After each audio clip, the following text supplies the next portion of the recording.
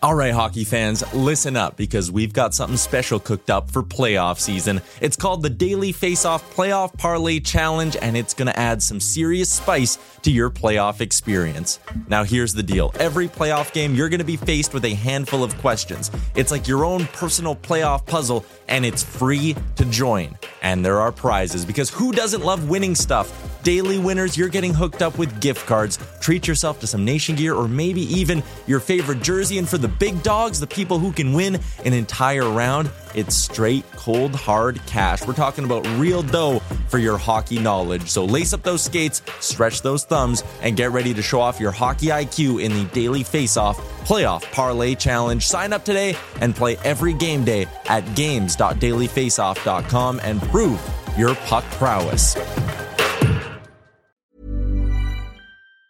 Planning for your next trip? Elevate your travel style with Quince. Quince has all the jet-setting essentials you'll want for your next getaway, like European linen, premium luggage options, buttery soft Italian leather bags, and so much more. And it's all priced at 50 to 80% less than similar brands. Plus, Quince only works with factories that use safe and ethical manufacturing practices. Pack your bags with high-quality essentials you'll be wearing for vacations to come with Quince. Go to quince.com/trip for free shipping and 365-day returns. Quality sleep is essential. That's why the Sleep Number Smart Bed is designed for your ever-evolving sleep needs. Need a bed that's firmer or softer on either side? Helps you sleep at a comfortable temperature? Sleep Number Smart Beds let you individualize your comfort, so you sleep better together. J.D. Power ranks Sleep Number number 1 in customer satisfaction with mattresses purchased in-store. And now, save 50% on the Sleep Number Limited Edition Smart Bed for a limited time. For J.D. Power 2023 award information, visit jdpower.com/awards. Only at a Sleep Number store or sleepnumber.com. I hate to break the fishing news after Remchuk, but I'd like to speak about the ice hockey. Congratulations, you're one of the 13 listeners of the Real Life Podcast. We just traded a migraine in for like an orgasm. Might want to mark that down. Yep. All of my projects are on schedule until they're not. A member of the Nation Network of Podcasts. About as funny as we're going to get today. Ooh, welcome in episode 185 of the Real Life Podcast. I'm Tyler Yaremchuk. Before I introduce you to everyone that's on the FaceTime call, should let you know that this week's episode and every week's episode, every single episode, is brought to you by the fine folks at Japa Machinery. If you need some extra support getting your heavy equipment up and running this summer, give the fine folks at Japa a call. Their mechanics can get your equipment up and running, whether it's in the shop or in the field, and their rates are not like normal dealer rates. Japa's mechanics are always working hard to save you time and money. Check them out online. Check them out on Instagram. Check them out on Twitter as well. We're always tagging them in our posts. So why don't you follow us on Instagram and Twitter at The Real Life Podcast. And now we bring in the guys on the FaceTime call because we are still doing quarantined podcasts. Jay, Bagged Milk, Wanye, and Jay, I saw, I don't know how you can even respond to this, but I saw the Nation truck the other day driving downtown. Then I made one turn and I saw the Nation Beer G-Wagon. What are we calling that? I don't know, but I saw them both within like 30 seconds. It was an exciting day. Hey, we're out on the streets, man. I'm not surprised. Is there an official name for what sales guy Jared has done to his G-Wagon? The Nation Beer Wagon? The Nation Beer Wagon, that's what it is, huh? The Beer Wagon. Man, he did a great job on that. It looks sharp. The B Wagon. And did he take it on like a tour to a bunch of breweries as well? So Jared is a crazy man. He is. He left Friday and came back Sunday and drove to Kelowna and back. Wow. Impressive. If anyone has driven to Kelowna, it's like at least 9 hours. Yeah. Minimum. Did anyone else drive to Kelowna this weekend?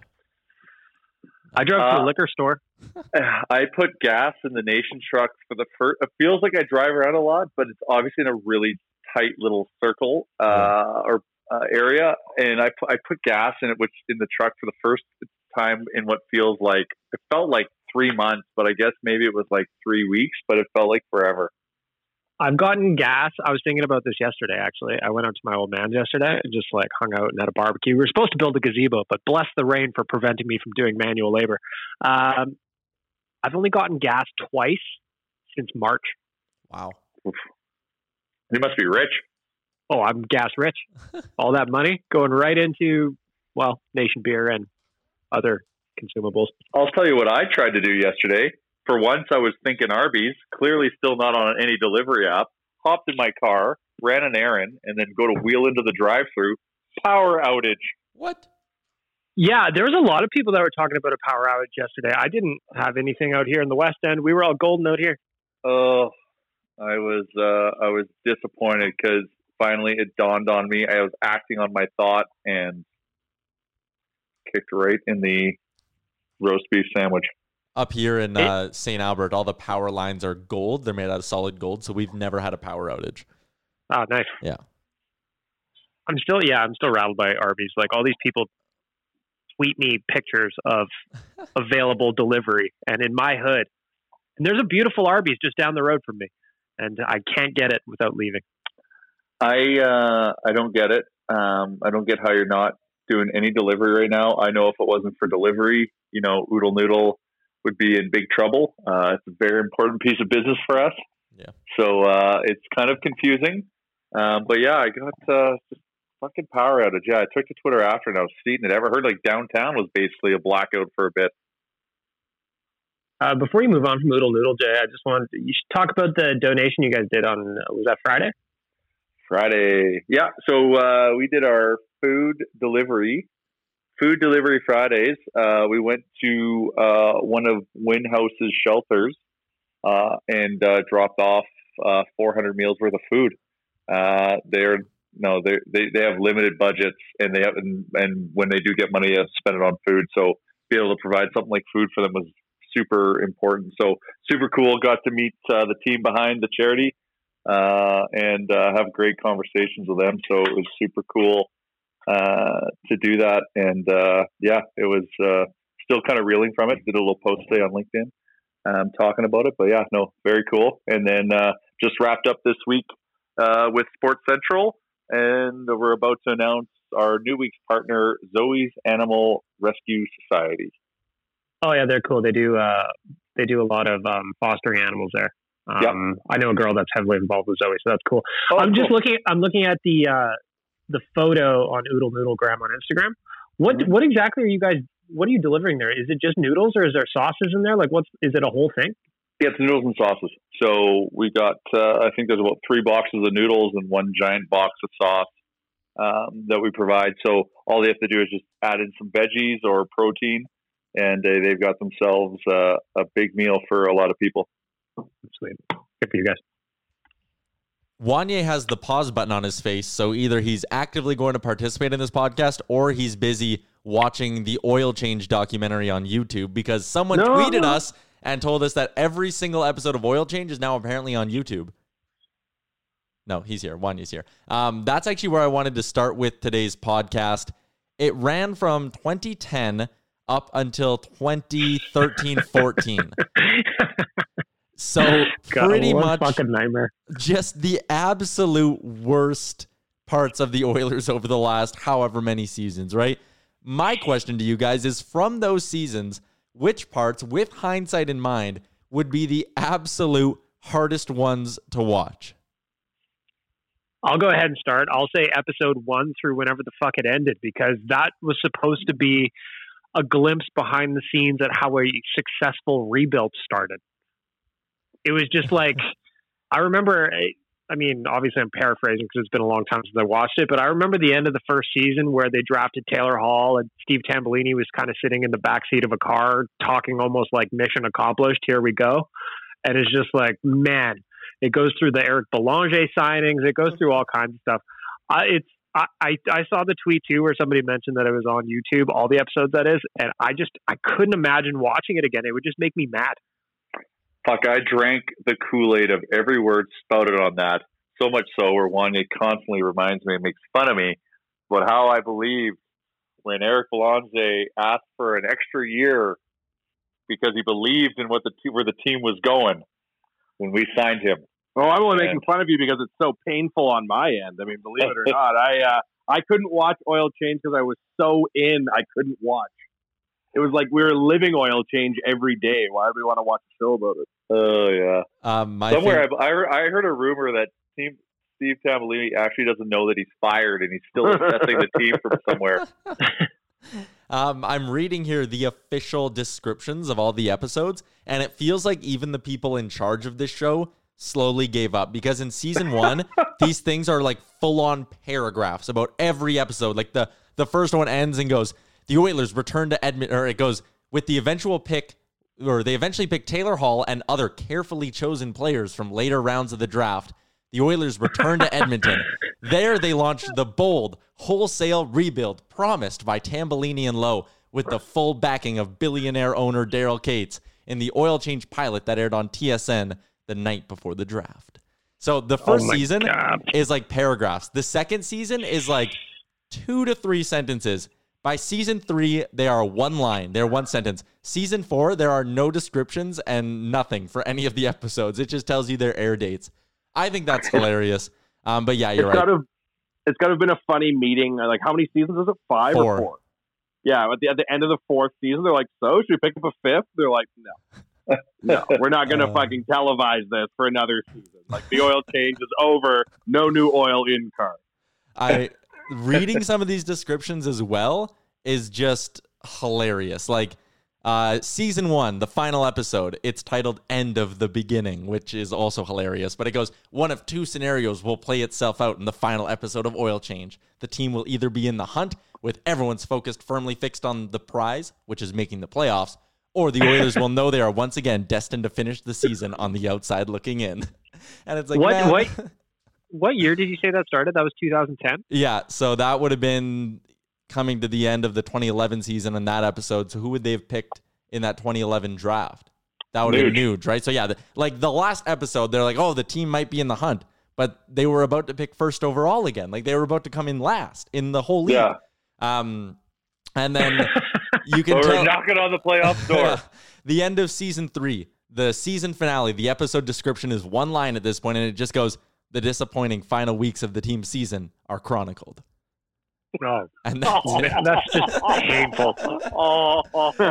Here's a show about your life, and your girlfriend broke up with you, and the finale is her banging another guy with another guy watching. Okay. Yeah, like, can we please block whoever tweeted this at us? Marvelous news, marvelous. Yeah. Season 3, episode 2. The only description: the team looks to regroup following its 6-3 home opening loss to San Jose. Was that the whole episode? The whole episode was just about losing? That was peak DOD. Man, yeah. I know for the listeners, it might not be exciting to have me rattle off the episode descriptions of this, but as I was doing it before the show, I was having a hearty chuckle at the expense of myself and Oilers fans. But it is tragic. It was. I also, because I'm like Jay. I drink the Kool-Aid every single season, no matter what's going on. Mm-hmm. So like when those were happening, okay, they draft Taylor Hall. Okay, first season oil change, not so good. Second season, we're in this. All right, we're getting Nuge, and then it just never got better. And eventually, I remember by the time the last season, I guess it would have been the 4th season started. I didn't even watch it. I don't think, because it was just like repeated kicks to the shin, just over and over and over and over again. Here, Bag Milk, I'll piss you off. Your Ramchek, how old were you when Taylor Hall got drafted in 2010? 2010, so let's take 10 years off my age, so I would have been 12. Oh, dear. Good times. You know what, your Ramchek, it's actually fun. Like, 12 years old, it's almost amazing that you're actually an Oilers fan and not like just a fan of some other team that actually had something to cheer for. Do you know what I mean? Yeah, maybe that's why he's so mad, because he's such a good hockey brain and he's been cursed to watch the Oilers since he was 12.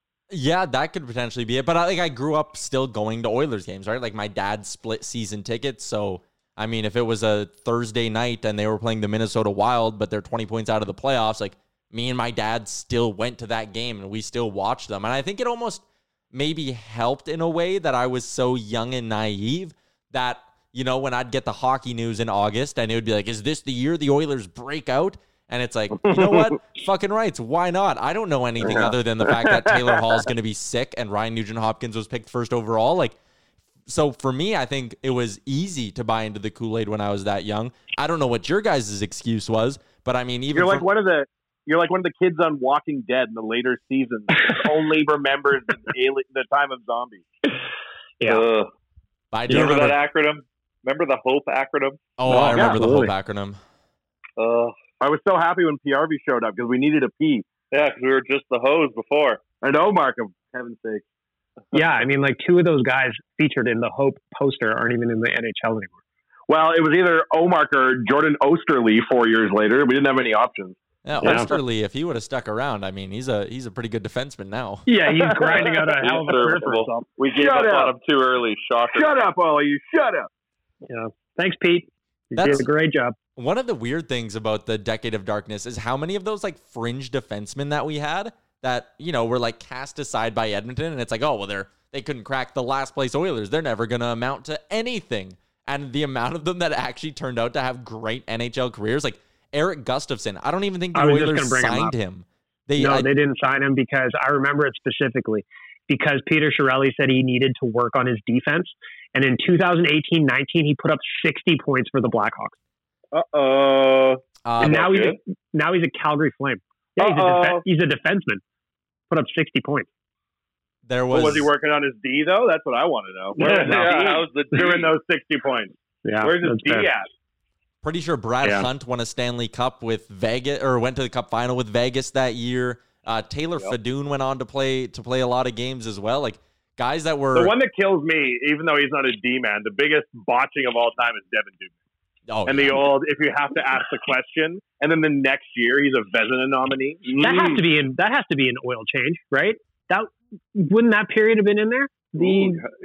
Is he? I remember Mac T. Is he a starting goalie? And he did that if you have to ask the question kind of thing. And then he just shat the bed. Although to be fair to him, he had just had brand new baby or whatever. And then he went on, like Wanye said, to be a Vezina candidate. Like unbelievable.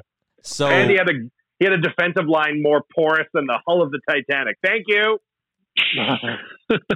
So that Dubnyk's year, which would final season in Edmonton, which would have been the year Mac T said all that stuff, was 2013, 2014, and that would actually be season 4 of Oil Change. So I'd love to go back and dig up the day Mac T made those comments to go find the episode. But like I said, they're all on YouTube now, so you can go dig those up, I guess. What would be an amazing addendum, like a director's cut to Oil Change, to go through it now and like point out what's actually happening. It would have been amazing if they kept the show going and been like, they want to sign what's his nuts to a 4th-year deal, and the narrator's like, this was of course an incorrect strategy. And the Oilers are condemned to being terrible for yet another year. The Oilers are watching it like, what the hell? We don't remember that. So we covered it, the Devin Dubnyk thing, that is. May 24th, a fresh-faced Jonathan Willis had the whole quote from Mac T on it, and boy, is Mac T doesn't really show a whole lot of confidence in his goaltender here. Just real quick, it says, Devin, I think you're right. The verdict is out on Devin. I've always believed that when you're assessing goaltenders, if you have to ask the question, you already know the answer. And then the Minnesota Wild skated through, and they're like, we'll take your crappy 9-foot goalie off you. Here's a delicious cheese croissant. Yeah. So he went to Nashville. Yeah, from Matt Hendricks. I remember we watched his first game. And everybody thought we knew him, remember? And he is still in his Oilers pads, and he just got shelled. Poor guy. Everyone was like, oh my God, you guys must be best friends. And we're like, yes, of course. Everyone thought we traveled all the way to Nashville to watch Devin Dubnyk's first game as a Predator. We were just as shocked as anybody. And then that offseason, he went to Arizona. And then Sean Burke was the goalie whisperer that kind of got his confidence back, and then he signed in Minnesota and started kicking ass. Yeah, he really must know his ascent. Yeah, the Sean Burke thing was the key because he had a goalie factory going in Arizona there. So my whole thing, Mac T says that he's always been of the mind, if you have to ask the question about goaltenders, you already know the answer. So where I'm from with general managers, if they incorrectly assess a Vezina candidate as a throwaway goalie, you already know the answer there too, probably, right? Yeah. Maybe should have rocked a helmet for some of those later years. I mean, he did the exact same thing with Jeff Petrie too. He's like challenged Jeff Petrie on a 1-year deal, and then he went on to have a wonderful career for himself in Montreal. Put all his eggs in the Justin Schultz basket, and boy, did that basket come. Well, even Justin Schultz is still a very good D-man now that he's been let free. Right? Well, I was thinking about Justin Schultz. There was a mailbag question a couple of weeks ago on Oilers Nation about if you could give. I'll actually throw this to you guys because I know Tyler and I answered, but if you could give one Edmonton Oiler a mulligan, who would you pick? And I went with Justin Schultz because he lit up the AHL when he got here. Everybody was super pumped about him. But then rather than letting him inch his way into the NHL on the third pairing and some power play time, which they should have done, by the end of his time here, he was playing 26, 27 minutes a night. That's crazy. Crazy. And he just got like a horrible reputation with a lot of the fan base. And I think that's a great pick for one Oiler you would love to give a redo. Because, like, how did he get so unfairly blamed for so much shit? Like, this dude was a first 2 years in the league, and like you said, playing all these minutes against the best players in the league, the other team's top competition, and fans are like, oh, fucking Schultz is such a baby, he can't do anything, useless, blah, blah, blah. And it's like, what do you want, man? Well, like, but this is the problem of being a fan of a perennially shitty team, right? Yeah. Like, Petry's a perfect example. A buddy of mine who knows a lot about hockey, I was like, get out of here, Petry, you bag of shit. And he's like, no, man, you're thinking about this wrong. You need Petry to be a 1 or a 2. He's a perfectly good 4. And if you guys keep running 4s and 3s out because they're not 1s and 2s, you're not going to have anything left but 5s and 6s. And he was right. And I even think just like not even coming in the Decade of Darkness, but the time that Schultz came really hurt him. Like if he would have came at 2009, 2010, maybe it would have played out differently. But I think because he came at a point where the fan base and the organization was just so exhausted and was just like, fuck, we need a Hail Mary answer. We need someone to just come in and immediately be an all-star. Like all that pressure was lumped onto him and, the college free agent thing. We'll put all the pressure on an undrafted college pick who has done well in a straight shortened season in the AHL. That's the guy we'll give all the pressure of the Edmonton market to. He was drafted. Was he? By whom? Drafted by Anaheim. And then didn't sign. And then didn't sign. And then there was a sweepstakes, and we won it. And I remember there was a crew at the airport. Remember? There was a crew at the airport when he showed up. Yeah. So when you say a mulligan, what do you mean? Like we get this person back at the beginning of their career and we can try harder and they don't remember their own career? Yeah. Yeah, something like that. So like as another example would be like a Nail Yakupov. He came in hot as a pistol in his rookie season, got carved up a little bit by Aikens early in that second year and just never looked the same. Maybe had they developed him differently that we would be talking about a player who's still here, at least contributing in the NHL somewhere. Are you ready for who I say? I'm going to shock the shit out of you. Give it to me, Wanya. Jason Arnott 2, Taylor Hall. If there's one guy to go back and fix, it'd be Taylor Hall, man. If he'd come in here and Ryan Whitney wasn't his mentor, and it was like Smitty or a Ginla or somebody like that, they could have saved him. Gee, and that's a fair one too, because Taylor Hall is even to this day a very kind of you split people when you talk about Taylor Hall. He's like Jason Arnott, man. Jason Arnott went on to have an amazing career in New Jersey, and he won a cup too, right? But he wasn't capital J, capital A when he first started out.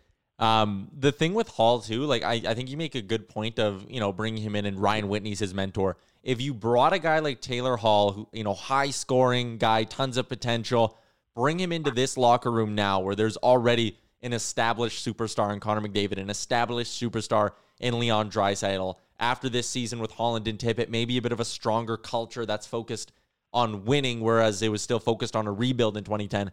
I honestly think that the narrative and all that around a guy like Taylor Hall would be totally different. For sure. Now, a question for you, Yaremchuk, man who knows all. Is Connor McDavid at this stage of his career an awesome mentor, or is he such an amazing player that everybody in the room just watches him and tries to learn by osmosis? I think that's it right there. I think you walk into the room and it's like, fuck, there's Connor McDavid, who in year 5 of his career, as being anyone else walking into that room, you'd go, he's accomplished more individually than I ever will in my career. And if you it's almost like osmosis, right? Where you watch how driven he is and how hard he competes and how bad he wants to win. And you don't want to be the guy to let him down almost. I know that Connor McDavid isn't the guy who stands up in the room before every game and gives the rah-rah speech. He's a little bit different than that. But I do think that just being around a guy like that, and also Draisaitl, who seems to, flip a switch and get incredibly competitive in a hurry. I think just being around those two guys would force you as a young player to be like, fuck, I better smarten up and get in line if you were out of line to begin with. Sorry, go ahead. That was kind of like what I talked about. I mean, this is almost a month ago at this point, about when we were talking about The Last Dance and whether or not Connor's going to have that. He didn't get to be Connor just by being lucky. It's hard work. It's everything. And I wonder, whether we're at the point now and starting to get there where that ultra competitive drive that he has that made him Connor McDavid just has to bleed into everybody else, regardless of whether he says something or not, because he wants to win. He's not here for the paychecks, although he does get paid handsomely. He wants to win. And I wonder when we're going to get to a point, if we're not there already, where other people are like, oh fuck, I got to get in line or else I got to get out. I watched that GQ interview with Gretzky and Connor in St. Louis recently. And it's interesting because clearly interviewers don't hold Gretzky and Connor in like really high regard. They're just like celebrities and they don't really know. But Gretzky says to Connor at one point, everybody's touting you as you're the next great thing.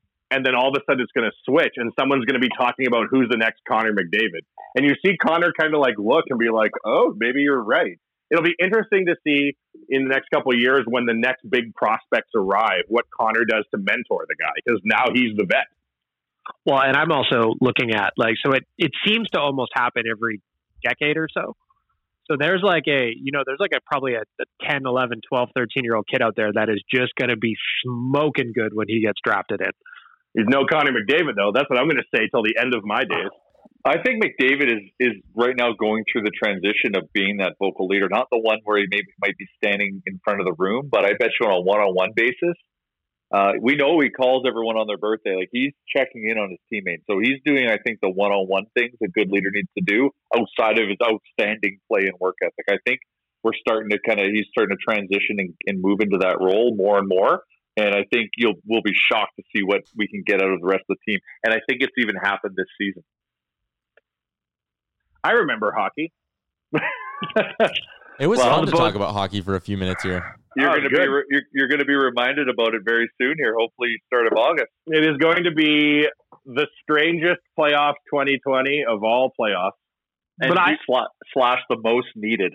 Oh yeah, the viewership's going to be impressive. Again, going back to the mailbag from this morning, actually, boys, what do you think about the idea that some people are saying that this season is going to need an asterisk? Well, clearly, I mean, I don't recall too many 4-month hiatuses in the middle of the season. Is the asterisk negative or positive to you, Anya? Well, I'd love to see hockey positive. The only asterisk that needs, I think, to be attached is to the regular season because it didn't get completed. But once we're through the play-in round, the playoffs is going to be the playoffs. But there's 24 teams. I'm not here to bitch in June when the season's been canceled since March about when hockey comes back. I'm here to see hockey come back. Yeah. Like, it doesn't matter. Regardless, there's going to be some form of asterisk when it's talked about because they're going to denote the pandemic year of 2020 regardless. So who gives a fuck? The main goal is to just get hockey back on TV and get people, cheering and giving them more purpose in life. If I can watch Mike Smith get punched by Milan Lucic, cheer for Milan Lucic and against Mike Smith, 4 months later, cheer for Mike Smith against Milan Lucic. If I can watch Cassian rearrange my good friend Sam Gagne's jaw and 3 years later giving him a standing O when he scores, I can cheer for hockey in the middle of August and pretend it's June, no problem. I actually think that it's going to mean more to people, to be honest. Yeah. I think that, we're all going to get past, it's going to be weird, no doubt, no fans, blah, blah, blah. But I think that once we get over that part, I think it's going to be awesome. I think it's going to be like a rallying, unifying kind of moment for people. I think if the Flames play a game in front of no fans, every single Flame fan that's real showed up, really. Yeah, of course. You know what I'm saying? The point I made in the mailbag and on Oilers Nation Radio on Friday, and I made it specifically to Rick because I knew he'd be like this. But if the Oilers win the cup here in Edmonton, we are all going to love it. We're going to say cup number 6, put a ring on the other hand type of thing. We're going to be stoked. Wow. It's going to be a magical run, all that stuff. Wow. But if the Flames win the Stanley Cup, no Oilers fan, every Oilers fan, I can guarantee it, will just go, win a legit one. That one doesn't count. Do it for real. Do it when it's not a pandemic. And I think that's the point I kind of make is for the fan base that ultimately wins this or goes on a magical run, it's going to be great. For the teams that lose, they're going to just say, it wasn't real. That doesn't count. This was stupid to begin with. This was so the owners can make their money. It's a nice coping mechanism. You can't lose. Maybe the Oil will win the cup. Fucking right. They're going to fucking make an effort. I'll tell you that much. So what's the timelines? I can't even allow myself to look at this nonsense. I know. What are they saying? We're not Rogers. Rogers Place suspend is open ourselves. today. Yeah. The Oilers just tweeted a photo at Rogers Place right now. Stuart Skinner, Alex Chason, Matt Benning, Chris Russell, and Tyler Benson are all standing on the outside edges of an offensive zone faceoff circle, passing a puck to each other. So that's where we're at right now. There are people out there who will tell you Chris Russell still isn't the best defenseman on Rogers Place ice today. Well, actually, Matt Benning's there, so, I mean, you could probably make the argument.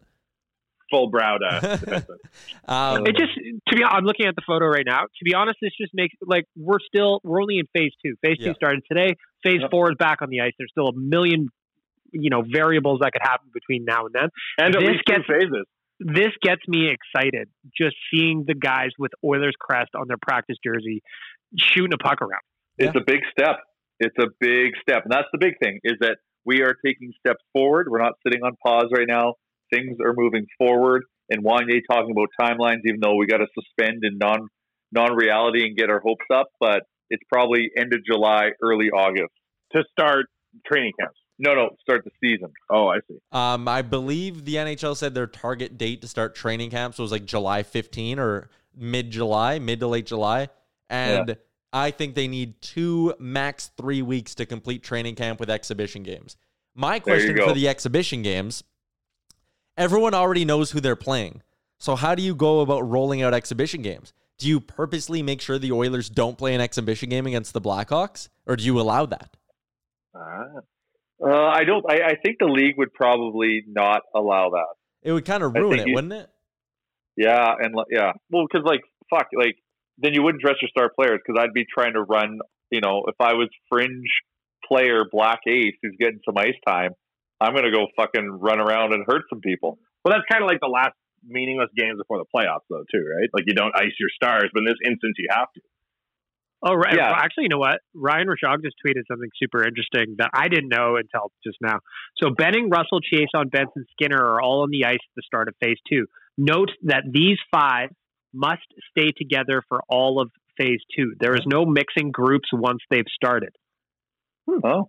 So that's that small group of 5, that's their practice crew for the foreseeable future. So does that mean if I forced myself onto Rogers Place ice right now, they would force me to live in quarantine with them as well? Yeah. You are part of that group. Get over there. You know why sports is going to come back strong? Is I think that in the last few months, most people would agree that not a lot of high-profile people have done a good job, right? And I think a lot of people, frankly, need some heroes to come back and perform, right? There isn't a lot of shit going on since March to cheer for in terms of in life, right? Sports will bring that back quick for people. Mm-hmm. And the other good news, the other supporting, for looking to try to see if this is actually going to happen, NBA taking a strong stance and saying the season starting, July 31st in Orlando? Yeah, they're doing it all in one city, right, Tyler? They're doing it all at Disney World. Cool. Why not?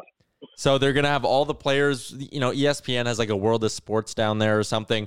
So they're doing it all within the Disney World lands because there's enough hotels, resorts, food or restaurants and all that they can just keep everything in there, secure the gates too, right? Which is a big thing that maybe you wouldn't be able to do in another city. You can't just secure off a section of the city. You can do that in Disney World, which makes it so unique. Man, then they get a ride Splash Mountain after? Cool. Hey, Yaremchuk, if you went back in time 1 year and talked to yourself and you're like, you want to hear what a good idea sounds like in June 2020? They're going to lock the entire NBA in Disney World because it's closed. What the fuck? What are you on? This raises the question, though, in Edmonton's proposal, why have we not suggested just locking everyone in West Edmonton Mall? Or Fort Edmonton for that rustic experience. That's Absolutely. right. Ride the trolley around. It's nice. Darn right. You remember what it was like the last time a pandemic hit. We all had tents. We just don't have an ice surface there. No, we'll figure it out. Oh, yes, of course. The ice surface. Think of the camera. Ice Palace. Think of the camera angles you'd get at the Ice Palace, though, by putting them up high and stuff. And then you'd have the issue that we have at the Brick Tournament every year, which is the ice starts to melt as soon as the third game of the day starts going on and the kids are playing in puddles. Yeah, but you can't do so remember seamless glass? Yeah. You remember how that's just a career ender? The old shoulder dislocation. Did you ever get hit into seamless glass? It was getting hit into a cement wall. And West Edmonton Mall is no different. Yeah. Especially in playoff hockey. Shoulders be popping. I know the ice plants couldn't handle it, but it would be sick if they dropped the NHL in and like they played at Tipton and then like River Cree and shit. And you're like, oh wow, all the men's league arenas are now the NHL. I'd be watching those games and be like, oh yes, Leon, I also scored a goal from that spot once. It was equally as beautiful, I promise you. The ice plant at Oliver Arena does suck. But Rashog adds in at the end of that tweet, actually, that he says, will be interesting to see if guys try and group in lines and pairs as they return. You made the joke about yourself sneaking in, but what if like McDavid and Draisaitl are texting and they're like, all right, let's get like Nuge in here as well and get like a nice core of players in our group so we can all practice together. And then like Gaetan Haas is like hiding in the bench. And as the fifth player steps on, he just jumps on and is like, oh, I'm on. I made it first. I'm here too. And now Gaetan Haas is in the top 6. Good career move. Yep. Absolutely smart. I heard the Sedins are quarantining together just to be safe. Yeah, got to do it. Got to stay together. Got to stick together. They might need them. Their blind passes are still on point. You got it. Can I just really quickly, you mentioned Ryan Nugent-Hopkins. Mm-hmm. Friend of network, Reed Wilkins, got to interview Nuge last week. And yeah, very, very lucky. He also, good guy Reed, threw into his article a plug for, or a shout out to the Keep Nuge Forever piece. When asked about Edmonton, Ryan Nugent-Hopkins says, I've been lucky enough to play in Edmonton. This is my 9th season. We've had some tough years. We've had moments where the fans haven't been completely happy, but for the most part, they've been so supportive of us. They just want to shake your hand and meet you and say hi, and let you know that they're a fan. That excites you to go play in a city like that. And Reed actually called me after the interview and said that there was some stuff that he didn't include in the article, but speaking very glowingly about our city, 27-year-old Ryan Nugent-Hopkins. Hell yeah. 27, a fucking saint. Yeah, I need to see a birth certificate. Yeah, he hasn't got 27 facial hairs. No. Isn't it wild, though, that Nuge is 27? Oh, boy. I hope. Keep him forever. Keep him forever. Well, you know what? Nuge is a late bloomer, so you want 27-year-old Nuge. Late bloomer. His first pick overall got a hat trick in his first game. Yeah, but he's, the boy has become a man. And just look at the size of his neck.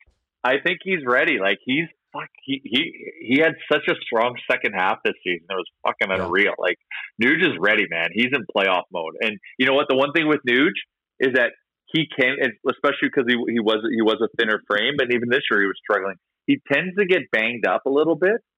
So giving him 2 months to recharge and then just throw him into the playoffs. Same with Connor. Like, I imagine he's been sleeping in a hyperbaric chamber this entire time, and that is now stronger than it ever was. He's now got 2 PCLs. Yeah, exactly. An interior PCL and an exterior. Yeah, he willed another one to protect the other. This actually, since it's Monday, we are taking listener questions. If you ever want to submit a question, hit us up on our DMs on Twitter or Instagram, or you can email me, tyler@oilersnation.com. But we got a really interesting one from Angus, and we're talking about the NHL resuming. We're talking about the Oilers in the playoffs. He wants to know if you could bring back one former Oiler in his prime to join the squad for the 2020 playoffs. Who would you bring in? I'm gonna add 2 caveats onto this though before you guys give me your answers. Okay. Okay. You cannot pick Wayne Gretzky because that is ridiculous and the obvious choice. And and I'm gonna go ahead and answer first and say my pick is Chris Pronger, so none of you can take him. Because that's bullshit. Adding 06 Chris Pronger to this team, man, imagine him just sending outlet passes to McDavid, and that's how they score all their goals. Pronger picks it up, quick pass to McDavid, down the ice, goal every single time. Imagine Pronger on that top power play unit. Deadly. Okay, well then, my pairing then, Yaremchuk, you picked Pronger. I'm going to go Lubo. Lubo, look at that. How's that for a top pairing? Firing pucks up ice. There's a few. Who wouldn't want 06 playoff Fernando Persani? Throw him up with Connor? Who would want exactly? Like, the guy could fucking shoot the biscuit, like, especially in playoff mode, Persani. So you got to give him an honorable mention, but also like you got to throw in playoffs it's a war, right? And there's no fucking better warrior out there than Jason Smith. That guy will go to war and will himself to the finals. Or also, like a very, very easy one to mention, the Oilers were on a heater of a power play this year. How much better would it have been, no offense, Alex Jason, James Neal, if our boy Smitty was parked in front of the net deflecting pucks? Prime Smitty, yeah. Yeah, Prime Smitty would be good in the playoffs. What about Prime Billy Guerin? Oh, hot heat. Great. You know who I'd go? Cujo. Ooh. Oh, clutch. You roll Cujo out right Yeah. now? Old fucking slide across the crease, make a save on Nieuwendyk. Cujo? Nobody's getting past Cujo. Ooh, you know what? Yeah, with goaltending always going to be, that's a good one, Wanya. Good one. Nobody's forgetting him. Yep. Those are some good answers. Shout out to Angus for We're the very question. smart. Great. Yeah, question. very, very smart. Very smart. Trip down memory lane. When your Remchuk was 5. Yeah. The other question I was floated, and I used it on Oilers Nation Radio on Friday, but I wanted to send it to you guys as well. NHL is going to 2014 playoffs this year. In a couple of years, we'll be at 32 teams in the NHL because Seattle's showing up.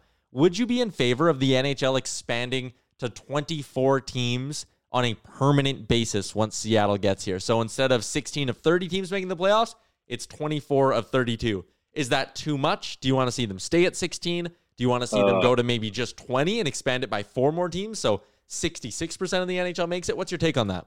Okay, so you're rewarding mediocrity by doing that.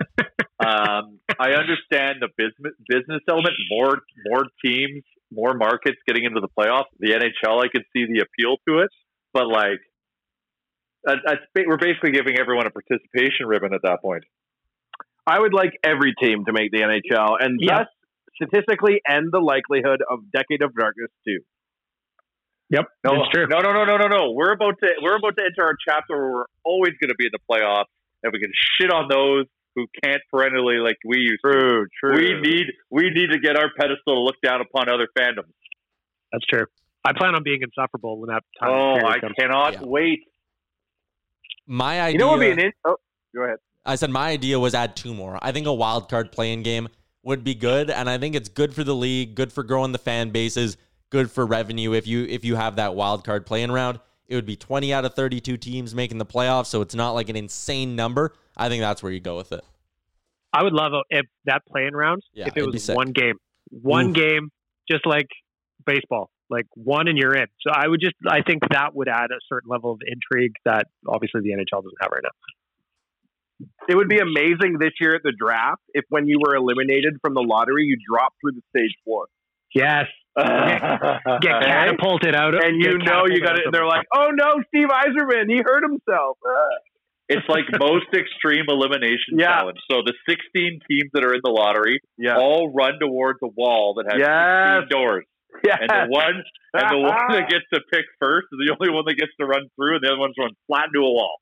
And you spin a wheel, and if any of you get the missing tile, you redraft Alexander Daig.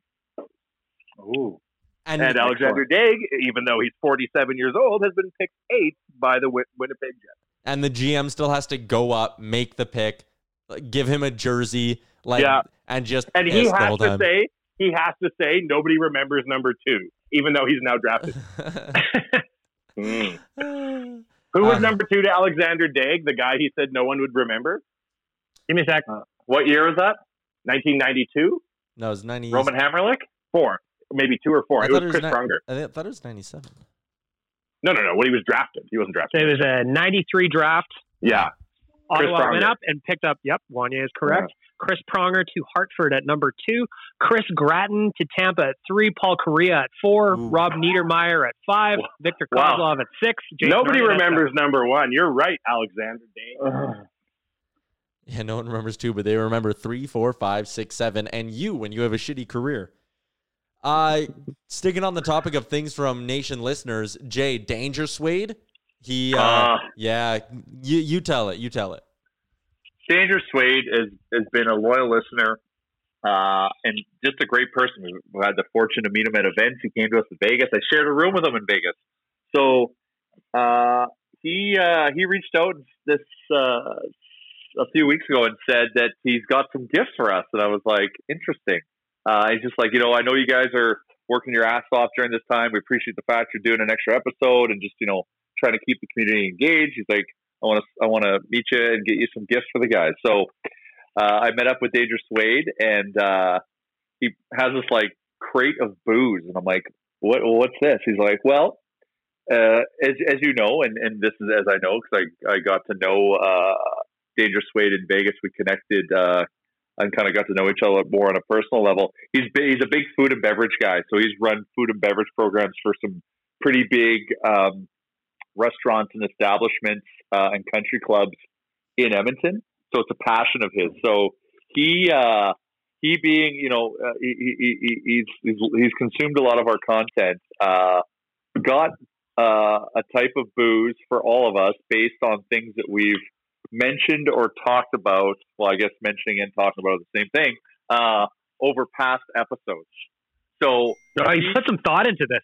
He did, and I'm gonna circulate. So he also put together a document, and he says a lot of kind words and about the nation, about the team, and super appreciative of just the fact that we could do something like this and have the impact that we're having here. But I don't want to get too deep into this document because, like I said, he's a big food and beverage guy, so very knowledgeable. So he sent me a 7-page, is opus the right term? I don't know. A 7-page document talking about the booze that he got for each person and the kind of the story behind that booze and why. But I'm just going to tell everyone. I'm going to tell everyone what they're getting. So nice. I'm going to tell everyone what they're getting, and then he really would like us. So I got to get it to you. He'd really like us all to try it and see if he kind of hit the nail on the head. That's the big thing. He really likes to pair things. So if there's one thing you can count on, Dangerous Wade, is that if you give us a box of free booze, we will drink it. Yeah, absolutely. Yeah.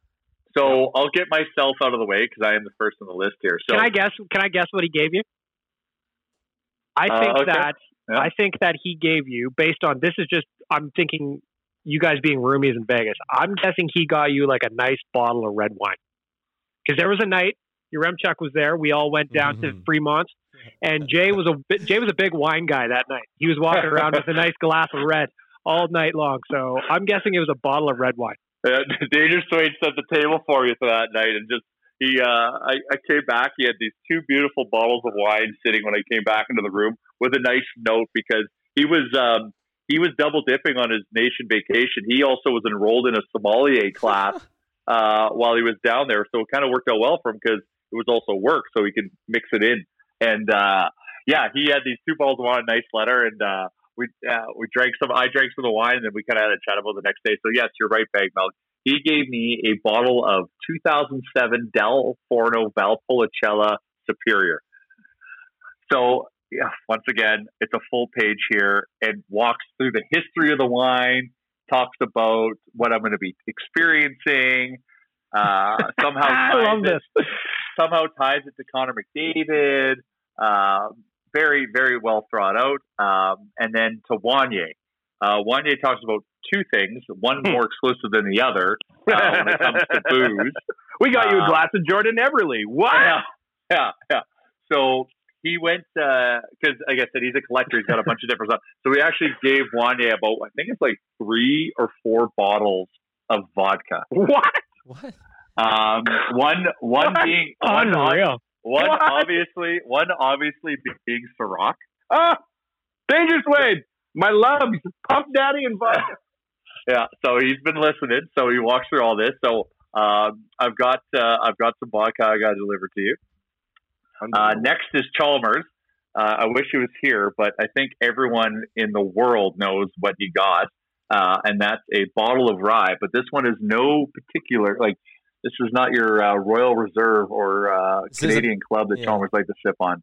This is, I'm going to butcher it, Cesarek 6-year-old rye. I've got the bottle. It looks crazy fancy.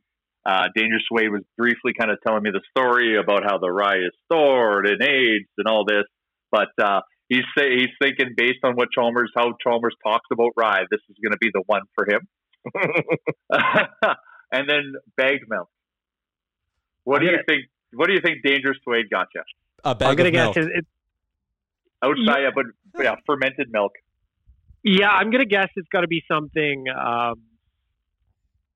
beet based, some like sugar beets or something like that, almost like a Brum style something. I'm guessing it's rum. Is it rum?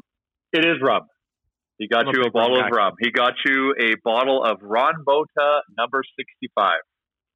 Cool. I don't know what that is, but I can't wait to drink it. Okay. All right, I'll give you one kind of sentence from it. This company, based in the sherry region of Spain, called Jerez, is one of the Dr. Frankensteins of spirits. How does that sound? I'm fascinated to drink the Dr. Frankenstein of spirits. I cannot wait. It's a 17-year-old rum, and then it's aged in a sherry barrel for 3 to 4 years after. So it's older than your Remchuk. Man, I've got fancy boy rum here. All right, now your Remchuk, based on the clues you've laid out over previous podcasts, what do you think you got? Okay, well, let's just go. I'll give you a hint. You got 2 types of booze. Okay, so 2 different types. We have I enjoy hard facts and being grumpy. So, but what do you think you've talked about? Ah, man, I'm trying to think of like what kind of alcohol I've talked about. You talked about drinking beer and being happy when you're drunk. Yeah, so that's alarming, but also something to consider. And I think I've talked about rye. Like, I think. I don't know. I can't jog my memory that quickly on the spot. Just give it to me. No, that's all right. I just wanted to ask. So you are receiving a bottle of Berta Amaretto. Oh, fuck yes. Oh, that's unreal. Great call. Great call. And Berta Sambuca. Oh, Sambuca. Love Sambuca. And my dad is the biggest Sambuca fan. So next time I go golfing with him, I'm gonna have to bust that out because every time we go golfing, there's always some point. Sometimes it's the second hole, sometimes it's the 17th, where he reaches into his bag and somehow pulls out a bottle of Sambuca. Those are 2 great decisions. Okay. Well, hey, he's all ears. He's listening to what we're saying. That's so good I'm shit. gonna get this all, and I'm gonna send this email to all of you so you can kind of read the story about all the stuff and kind of why. But I thought it was important to share because the gesture is insane. So I want to thank you, Dangerous Suede, for being so kind and for listening to us yap for how many episodes? 185. 185, and being an amazing citizen. I had a great time hanging with you and being a roomie in Vegas, and this is just it kind of blew me away, but when you did this, so I wanted to share with everyone in the audience because the level of thought and detail. And no, this is not a ploy so we can get more gifts. This is just we wanted to share a very kind gesture. Please sign up for my OnlyFans page. Thank you. Well, yeah. Well, at least that's incredible. Dangerous Suede, you are a gentleman and a scholar. I can't believe the attention to detail and the level of thought. It's very considerate, very just unbelievable, mind blowing. And now that you've given us all your thoughts on our booze, I think there's nothing left for us to do but drink all your booze and then tell you our thoughts. Yeah. You get a whole bottle of Ciroc in me. I'll go off on Maxie's decision making on that. Well, that's the thing he's most keen on. He wants to know if he nails it or not. This is he really likes to size people up and put them into the right cocktail. I love that too. That is so thoughtful.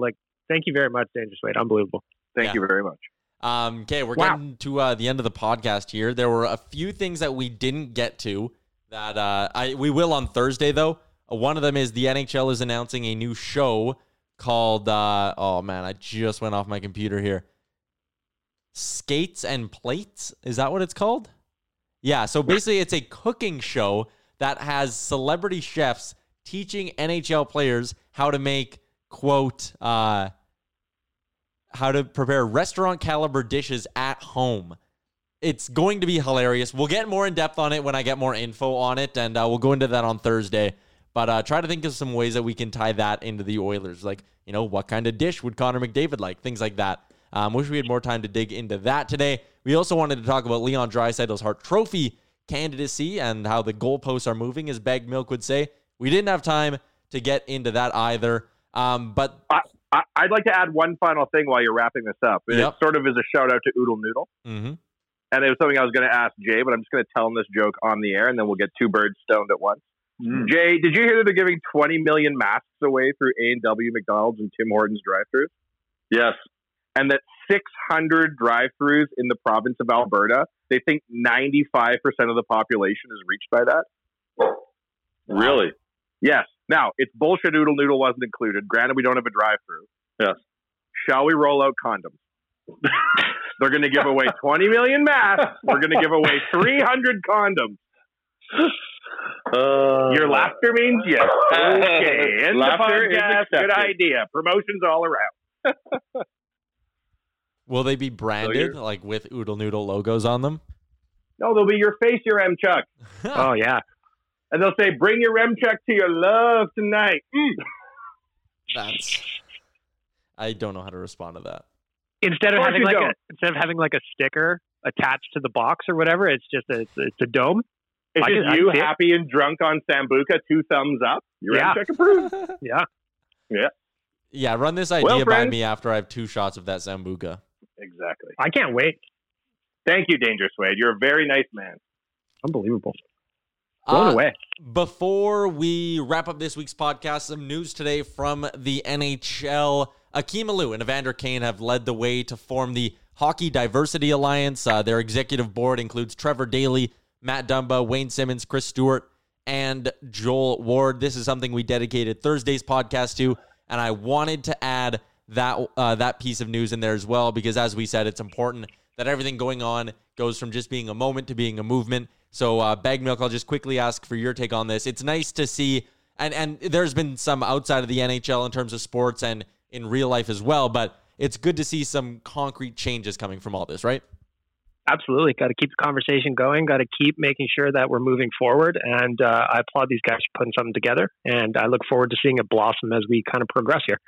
My only question for this, and it's not a mean question, is where's PK?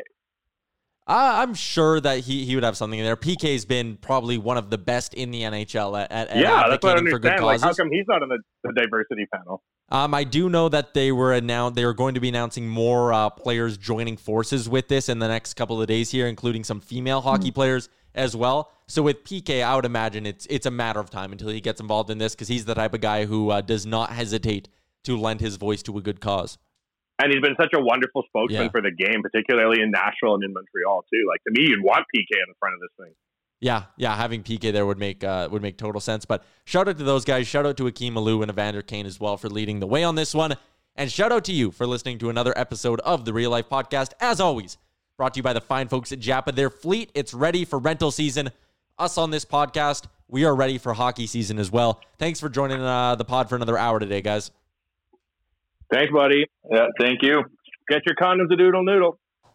Great job on making it through the entire hour of the Real Life Podcast. Don't forget to like and subscribe wherever you get your podcasts from. Step onto the legendary clay courts of Roland Garros, where the world's best players battle it out at the French Open for a chance to win a Grand Slam title. Tennis Channel Plus is your place to watch. Stream every court from your phone or smart TV live in HD. See the action unfold as legends fight for glory and new rivalries emerge. Daily live coverage begins Monday, May 20th, with match replays on demand so you never miss a moment. From the first serve to the final point, Roland Garros promises unforgettable moments and new chapters in tennis history. Stream now with Tennis Channel Plus to be there when it happens. Hey, it's Danny Pellegrino from Everything Iconic. Ready to upgrade your style game without blowing your budget? Check out Quince. They've got all the good stuff, shirts and polos, activewear, and fine leather goods, all at 50 to 80% less than other high-end brands. And the best part? They're all about safe, ethical, and responsible manufacturing. Get that luxury vibe without the luxury price tag. Hit up quince.com/upgrade for free shipping and 365-day returns on your next order. That's quince.com/upgrade. Even when we're on a budget, we still deserve nice things. Quince is a place to scoop up stunning high-end goods for 50 to 80% less than similar brands. They have buttery soft cashmere sweaters starting at $50, luxurious Italian leather bags, and so much more. Plus, Quince only works with factories that use safe, ethical, and responsible manufacturing. Get the high-end goods you'll love without the high price tag with Quince. Go to quince.com/style for free shipping and 365-day returns. Ever catch yourself eating the same flavorless dinner 3 days in a row? Dreaming of something better? Well, HelloFresh is your guilt-free dream come true, baby. It's me, Keke Palmer. Let's wake up those taste buds with hot, juicy pecan-crusted chicken or garlic butter shrimp scampi. Hello Fresh. Stop dreaming of all the delicious possibilities and dig in at HelloFresh.com. Let's get this dinner party started.